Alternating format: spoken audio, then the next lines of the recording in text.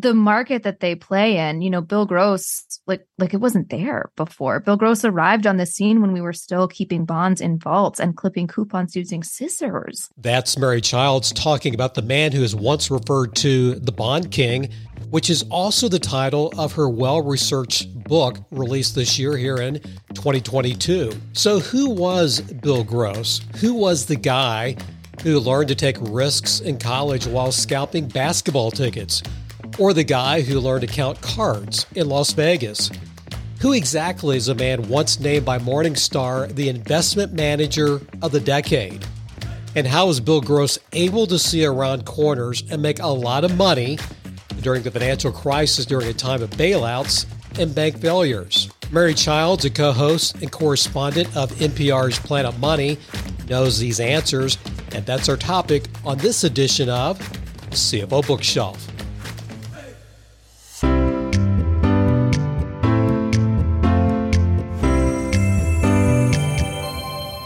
Later in this conversation, you hear how many times I've listened to Mary's book, The Bond King, and how many times I've read it, and you're going to hear why. But yet, I'm still not for sure how I'd break the ice with Bill Gross if I ever met him. So I asked Mary for some advice. 2 ideas. Bill, do you prefer The Bond King or Secretariat? Number 2, Bill, Mary mentioned you hit a hole-in-one in the book, but no one saw it. Does it count? So, Mary, you've got to help me out. Okay. Interesting. So both of these, I feel like strategically could use some workshopping because so he's not going to respond well to anything that might be perceivable as nagging, even if that's not what your heart means. So I would lean out of referencing any of those 2014 articles. I think the Secretariat reference will probably get you in a trap that way. The hole-in-one one is interesting because he likes the kind of frustrating aspect of golf. And if you're a big golfer, I think he could bro down with you on golf. So that's a reasonable opening. My only hesitation is that I think that's probably a good one. I think that will work. I feel like the strongest would be like, hey man, what's going on with the 10-year? Like how are you seeing? Like, what's your read on the Phillips curve? Like, I think if you get in, it's always been kind of my thinking that like he just wants to talk about the market. He loves the market. He thinks the market's so interesting. So that would be my counsel. But also golf, I think, counts. And after reading your book, I'm nodding in agreement. And speaking of Bill Gross, this is called Theater of the Mind. So only Mary can see these, but I've got a book. This is called A Random Walk. Classic. Yes. Now, this is the 1954 third edition of The Intelligent Investor, Benjamin Graham. I'm going to look at that font. It's beautiful. Yeah, I'm going to skip William J. O'Neill. Here's a guy I really like, and we're going to mention him in a minute, Peter Lynch. We've had Adam Mead on the show. This is the only anthology of all the Berkshire Hathaway trades up until about a couple of years ago. But I'm a big fan of Hagstrom, if you want to study Buffett. I'm going to skip this one, but Joel Greenblatt he's great. Now, Tony Robbins, I wanted to hate this book when I started, and I thought this book is genius. So he talks to a lot of different money people. But if you look in the index, if you look in the back, there's no mention of Bill Gross. See, it's not it's inadequate. That book falls short. So have you read Capital Ideas Evolving? Not yet. That's a big wreck, and Bill's in that one. So the reason I bring up these books is what's missing from my stack. Oh, wow. Is there a right answer just to get my bearings here? There is a right answer. You're going to say, Mark, there's nothing in there about bonds. It's all stocks. It's all. I mean, it was heavy on the Warren Buffett, and I had to suspend my personal judgment. People do love that guy. I get it. I came from derivatives coverage, CDS coverage, where he is well known but less beloved because he talked a lot of smack about CDS while spraying the street, as they say. So, that market didn't appreciate the rhetoric. And honestly, that stance has been hard for me to move away from. So he's not my guy, but I get it. He's everybody else's guy. And yeah, stocks. What are you doing with all these stocks? Well, and I think it's a good read, a great read, because we're going to hear about someone we should study, business students, lifelong learners. I was going to ask you the best analogy, and I bet if I were interviewing, like Adam Mead, he might say, "Oh, he's the Warren Buffett of bond trading," and I think that's an incomplete analogy. You can't even say Peter Lynch. I think if you start getting into Bogle and Vanguard, you're starting to get warm because Bill, and I'm not going to steal your thunder, Bill created really a brand new industry, right? Yeah. Yeah. And I actually think that his story pairs really nicely with Jack's, because they had this like lifelong respect for each other and spoke very highly of each other. And I find that kind of heartwarming, but it is this not only empire creation, right? It's not just that, it's world creation. It's this entire industry, this entire market is shaped in their image, where it wasn't really there before. And I think that's kind of radical to think about now. Like, we all love and admire our bond market heroes and people like Howard Marks, who's like so smart and so good at this stuff and, freely publishes his thoughts and all that. And there are many like that. But I think like the market that they play in, Bill Gross, like it wasn't there before. Bill Gross arrived on the scene when we were still keeping bonds in vaults and clipping coupons using scissors, like it was arts and crafts time. So I think that's a really apt analogy, because we very much live in the world that they made, and the world that they made is oftentimes in their image.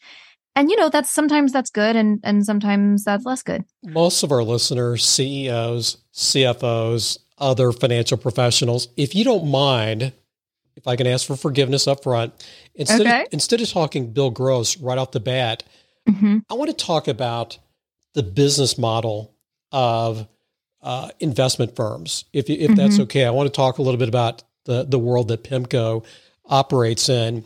Yeah. And usually when I think of a business model, you think of a business model, you're probably thinking we need to have a great product. But I want to start with maybe the people at the top, the CEO, the CFO, the COO. But in this world, who's more important, the CEO or the chief investment officer? And you're smiling. Well, because it becomes so dramatically crucial, this question, to the health and functioning of the firm. I think, ideally, in the early days, in their kind of platonic ideal structure, PIMCO had it so that it was a, quote, three-legged stool, right, where it was divided equally, they said, between business, client services, and trading, market stuff, investing. And the fact that these were clearly delineated, I mean, that part of it arose from just their personalities. It's what they liked. It's what they were, right, drawn to do and felt they were best at and they were more interested in. So they all kind of naturally gravitated towards those roles, the three founders.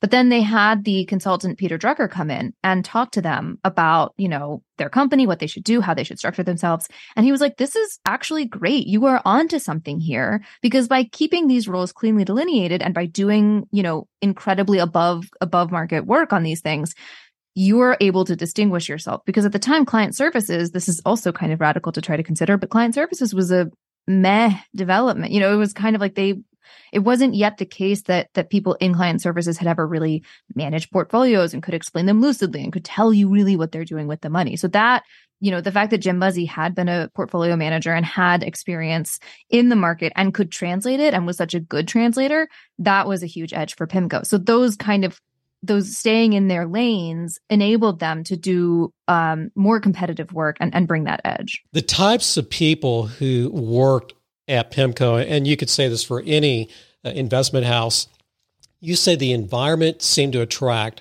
one particular breed of human, and those weird, intense, paranoid men, and then parenthetically, and the odd woman seem to thrive in direct inverse proportion to the depth of their emotional problems. Is that the way it is in every organization like a PIMCO?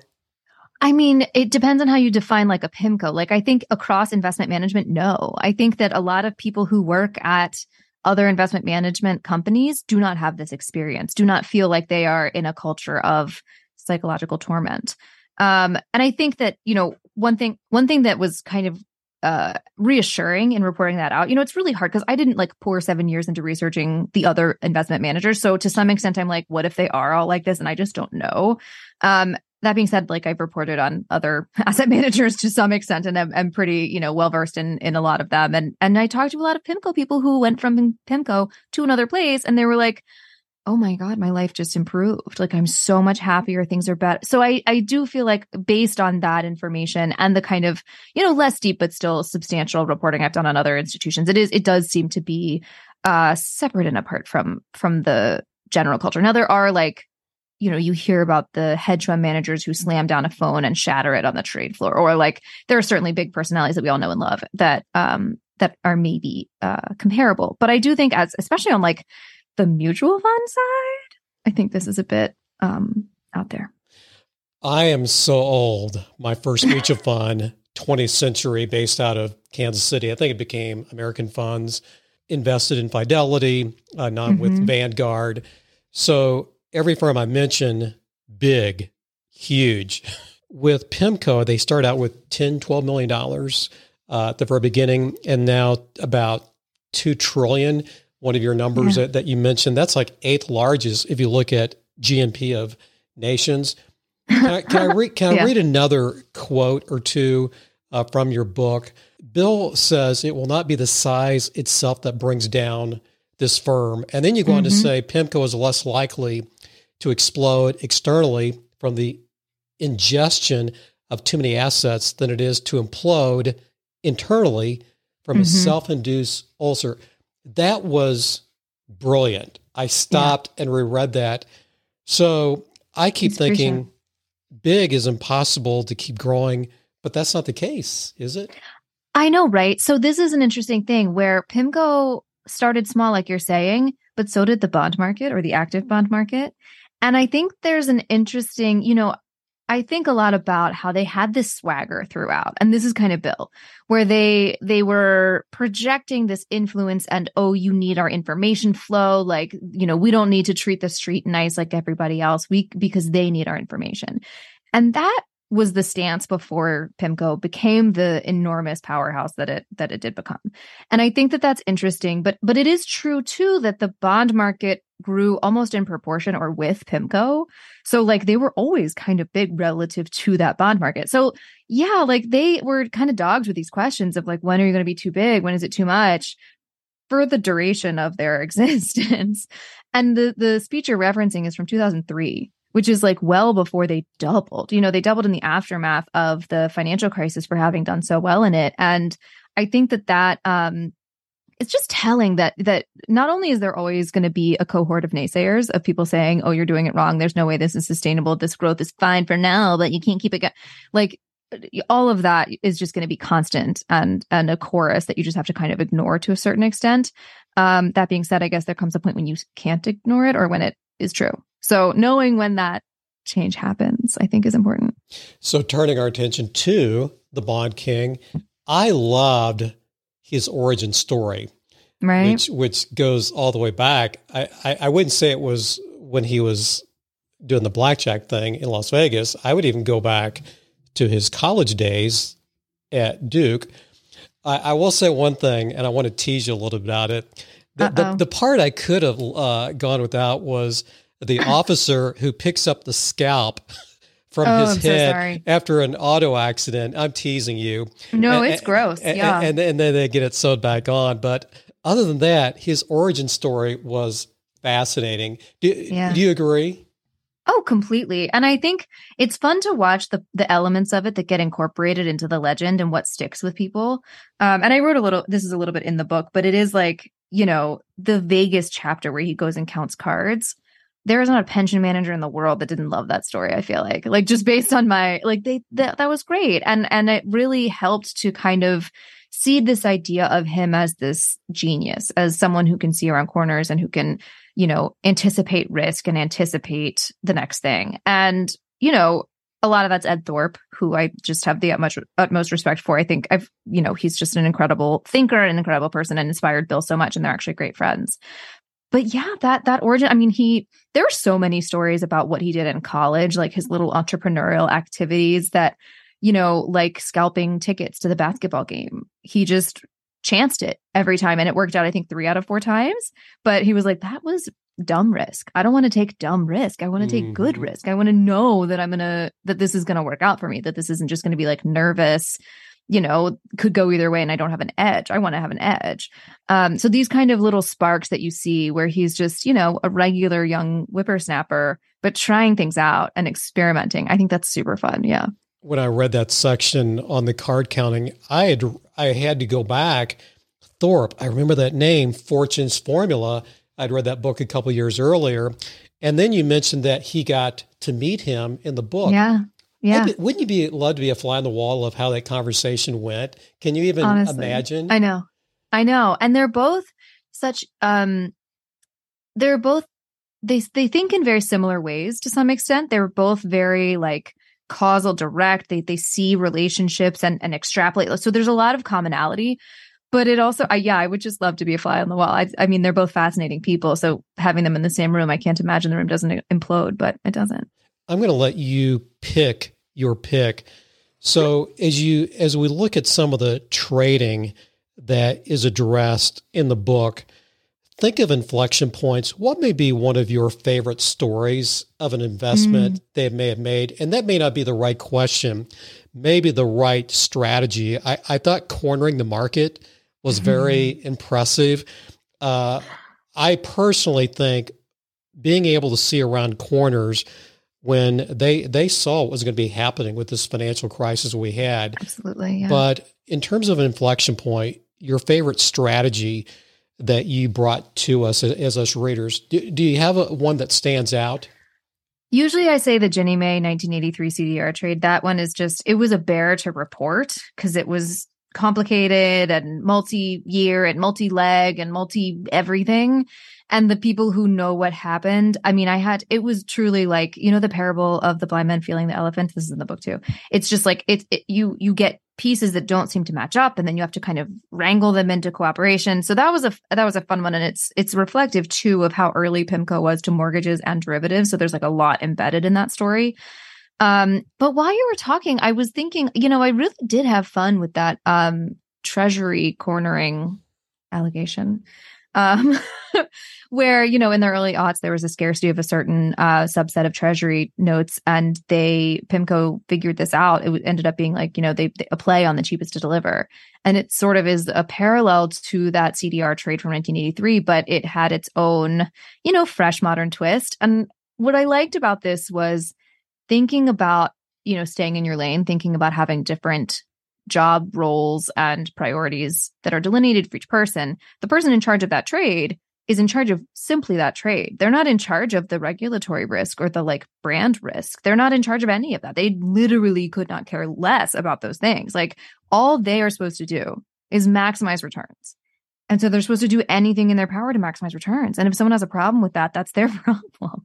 And, if that person is like, legal counsel at PIMCO, at some point that becomes a conversation, right? There, that will probably hinder the ability to maximize returns at all costs. But I do think that that's an interesting, and we've structured our society in this way where there's not a holistic view. It is very kind of individualized and pocketed. And that person not being responsible for those other things has ripple effects and has, behavioral effects. You can see it play out. And that was really fun because I felt like once I cleared that framing, once I understood that framing, I was like, oh, I see. I get what happened now. So that was very enjoyable. Critical point to make is he is not an egomaniac. So he's won more than he's lost, at least up through 08, 09. He would be the first to tell you that I had a lot going for me. Yeah, I think yes and no. I mean, he was always and remains, I think he would say insecure.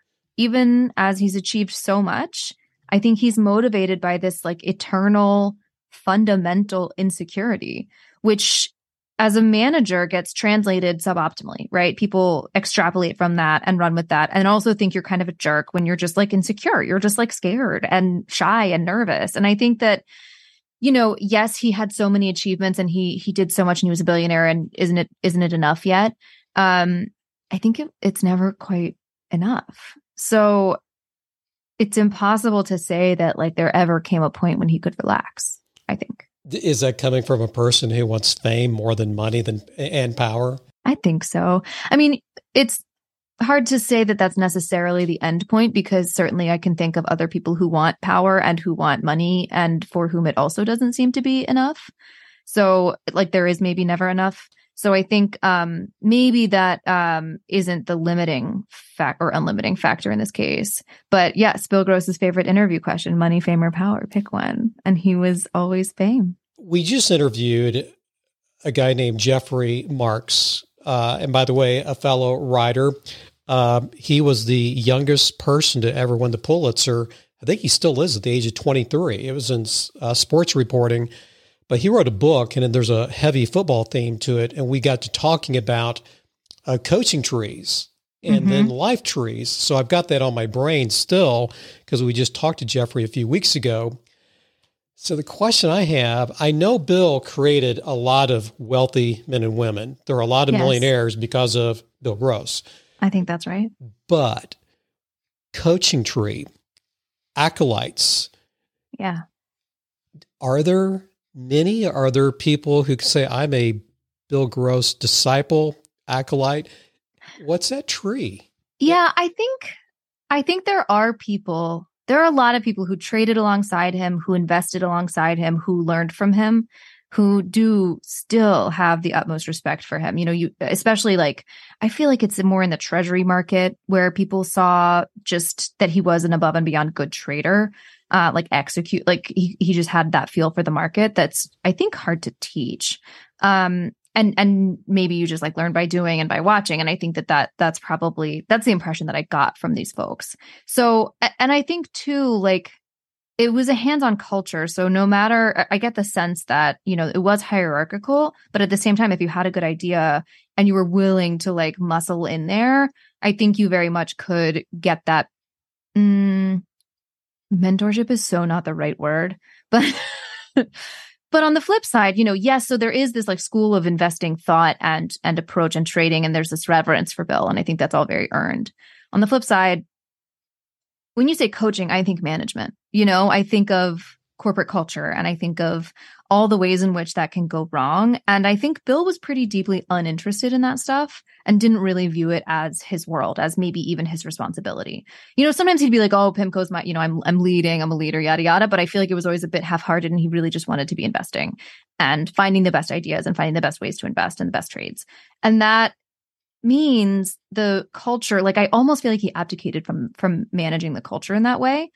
And which leaves it to the other people, of course, which is not always good. And again, he's this like insecure, driven, ambitious person.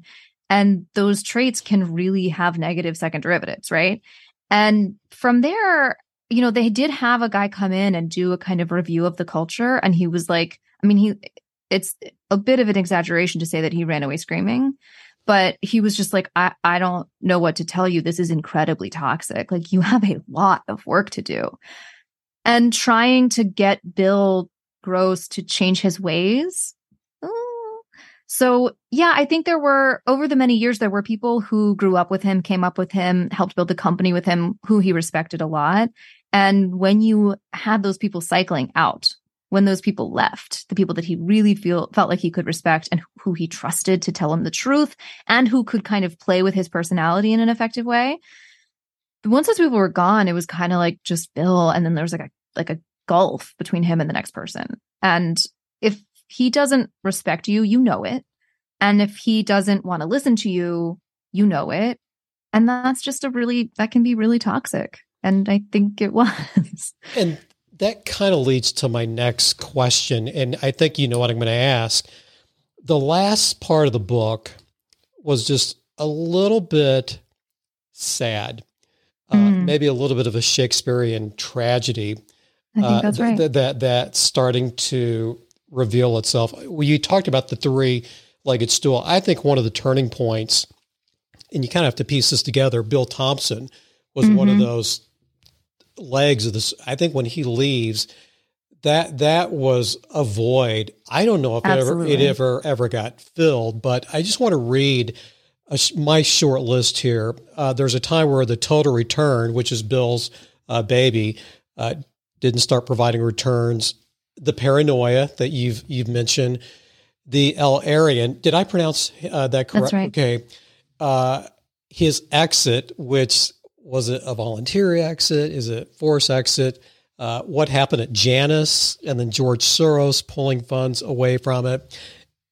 And then the divorce. So the question I have, which may be somewhat redundant, Bill Campbell, considered one of the most notorious business coaches ever, mainly if you're on the West Coast, Silicon Valley. Mm-hmm. Was there a Bill Campbell type person? And you're smiling. I think I know the answer.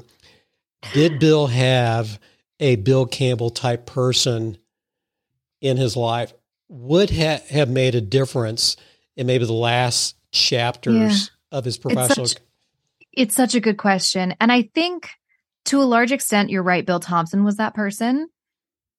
But the question almost, I feel like that presupposes that he's going to receive information from a coach and accept it and act on it. And that's true if he respects them. I can't see someone coming in as a corporate coach and having Bill Gross, like that's just like, Bill only respects P&L. Bill only respects good trade ideas. Bill only respects you showing up in the bond market and proving to him that you know what you're doing and that you make money for clients, and then he'll listen to you. And like that is, Bill Thompson had kind of this magic touch where he was able to communicate with Bill and gain his respect. I think in part because he came from Solomon, and that was, an immense, like Bill respects Solomon. And I think just he had this kind of playful quality, still does, alive and well, but like has this playful quality that enabled him to diffuse really tense situations. There's this one moment where like Bill Gross said to Bill Thompson, "You're a regular Gray Davis," in a big meeting, and everyone like tensed up because it was meant as an insult. And like a person who's not Bill Thompson's going to not take that well, is going to like record that in their list of sins, and be mad about it later. Bill Thompson was like, "I'm going to handle this." He's just like, "How am I going?"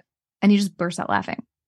And everyone's like, "Oh, haha, thank God." So like who can do like the ability to rise above the like gravitational pull of pettiness of like Bill Gross wanted Bill Thompson to like respond badly to that, right? But he didn't. And so Bill Gross, and I think this probably contributes to Bill Gross's respect for Bill Thompson, but like the fact that he could just navigate that so adeptly, I think illustrates like that he was very rare, that Bill Gross trusted him and could listen to him, but also how impossible it is to find another person like that. And they did try to consult Bill Thompson in the final hours of the kind of disastrous 2014. So they were, making these pilgrimages to Bill Thompson's office to be like, what should we do?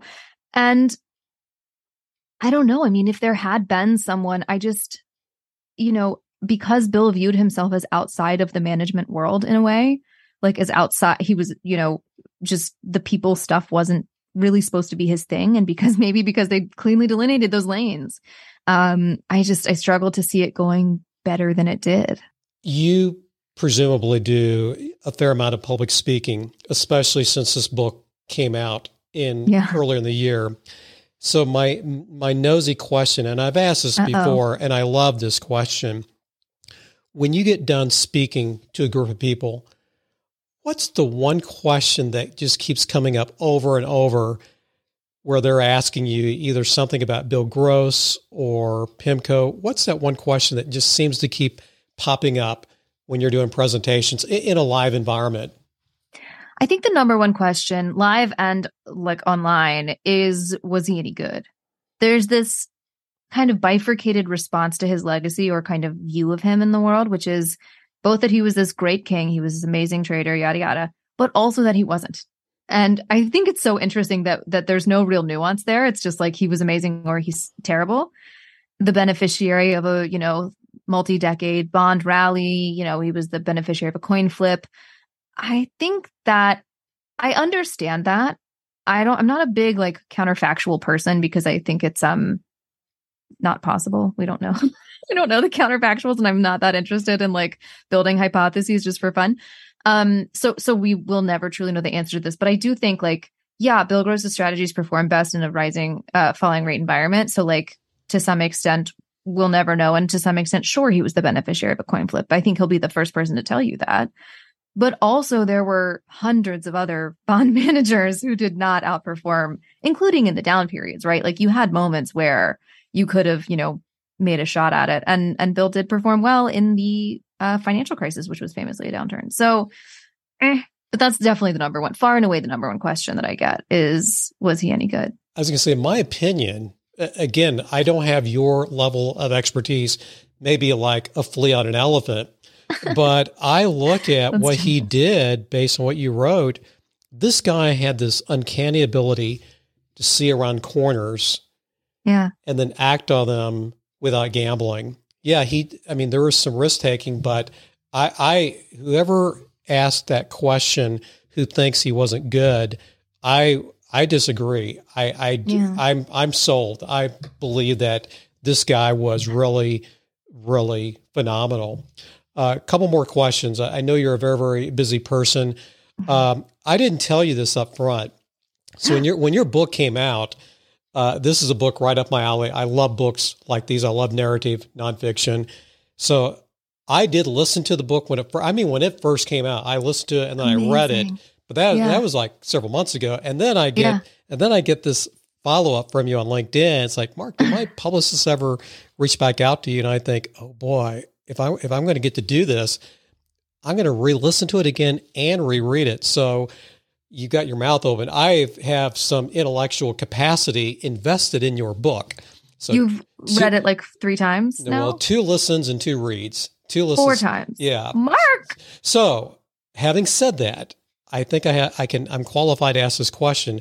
As a customer of your book, thank you. 2 years from now, 3 years from now, 5 years from now, what do you want me and other readers to remember and take away down the road? Ooh. One thing that was the hardest thing about reporting this book was there's, especially in the latter half and the kind of last chapters, the narrative kind of starts to bifurcate where it's like, according to Gross, X, according to a lot of other people in the room, Y. And it's the same moment. And that was very hard to report. It was very hard to write. At times some people wouldn't talk to me. At other times, people just flagrantly disagreed on like what should have been an objective observation, like all of these things that make reporting difficult and also kind of fun. So collecting all of that and kind of wrangling it into the text and onto the page was really challenging. But to me, that's like the most human part of the story. Like, oh, he's this great man. He built this great firm. Congratulations. But this is where you remember that he's a person and that everybody else in that room is a person too. And they're all bringing all their stuff, right? Like they're all bringing their insecurities, their paranoia, their anxiety, their anger.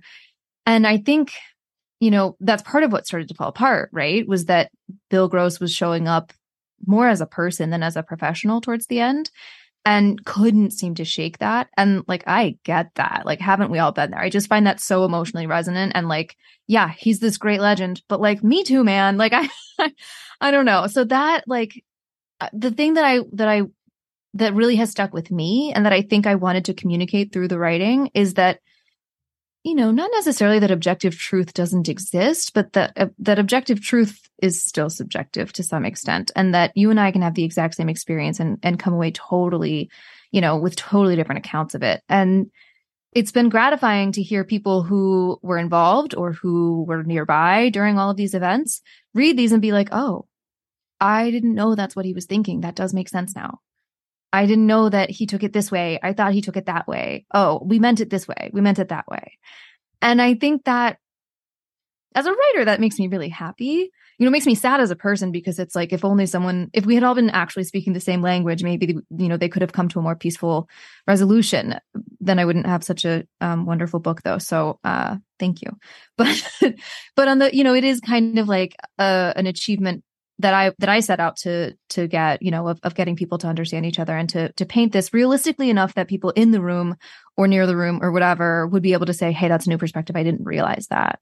I guess it's just, I hope people come away with like empathy, portable empathy. That's a great point. Hey, quick rant on your behalf. Oh, love it. So I mentioned the audio book. It's like, wait a minute, she's reading her book. And it's like, yeah, you're well known, Planet Money.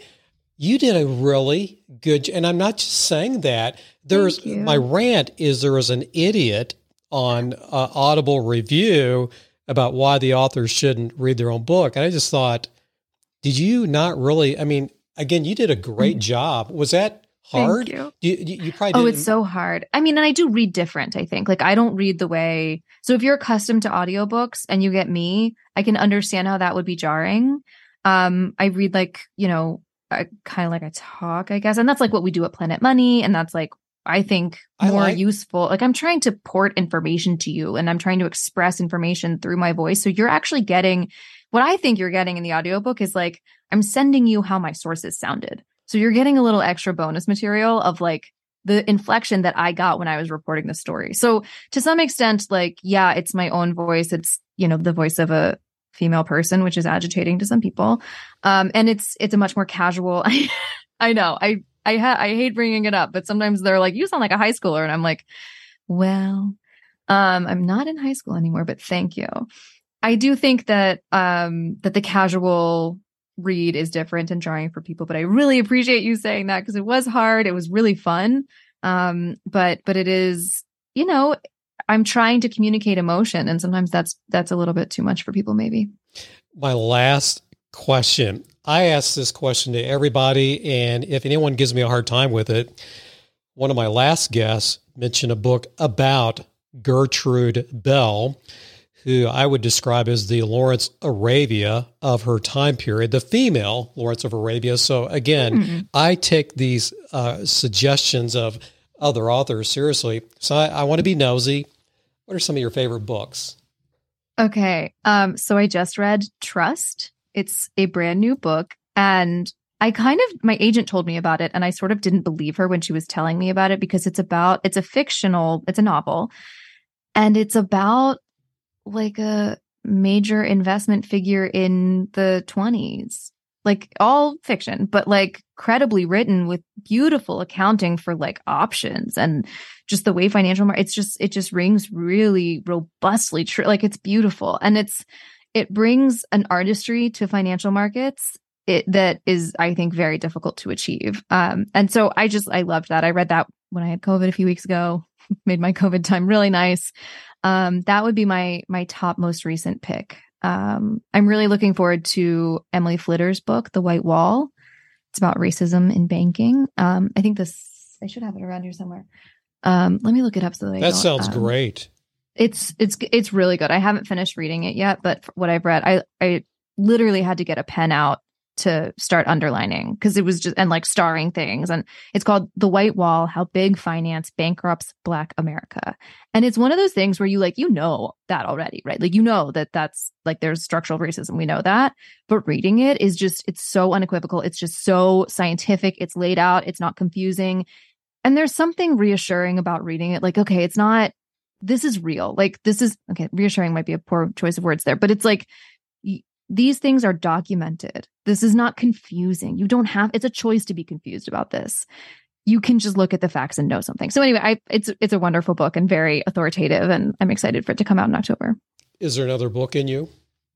In me, not at the. I'm very tired, but I am. It was a long haul, and now I'm like, wait. So people have free time. What do we do with that? How do we spend it?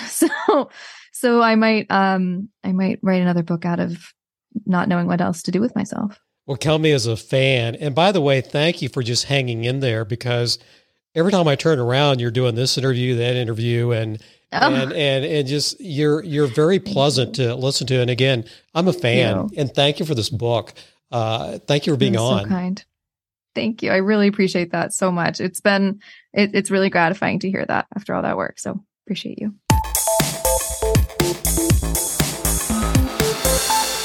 You are listening to CFO Bookshelf, lifelong learning for financial leaders. And now back to our host, Mark Gandy. Mary Childs, author of The Bond King. What a delightful person to talk to. And of course, you can hear her regularly on NPR's Planet Money. One more comment about Bill Gross. I'm always interested in the shoulders great pioneers in their fields are standing on. So we've already heard about Ed Thorpe, the influence that he had on Bill Gross. There's also an economist. He was a disciple of Hyman Minsky, an economist who had preached in the 1960s to the 1980s that too much calm, too much stability sows the seeds of instability. And this is in the book. Mary goes on to write, people forget the bad times and reach a little too far and borrow a little too much. Isn't that true everywhere, even outside the bond world? And by the way, speaking of great shoulders, as a lifelong learner, whose shoulders are you standing on? Guys, we need to call this a wrap. I'm Mark Gandy. This is CFO Bookshelf.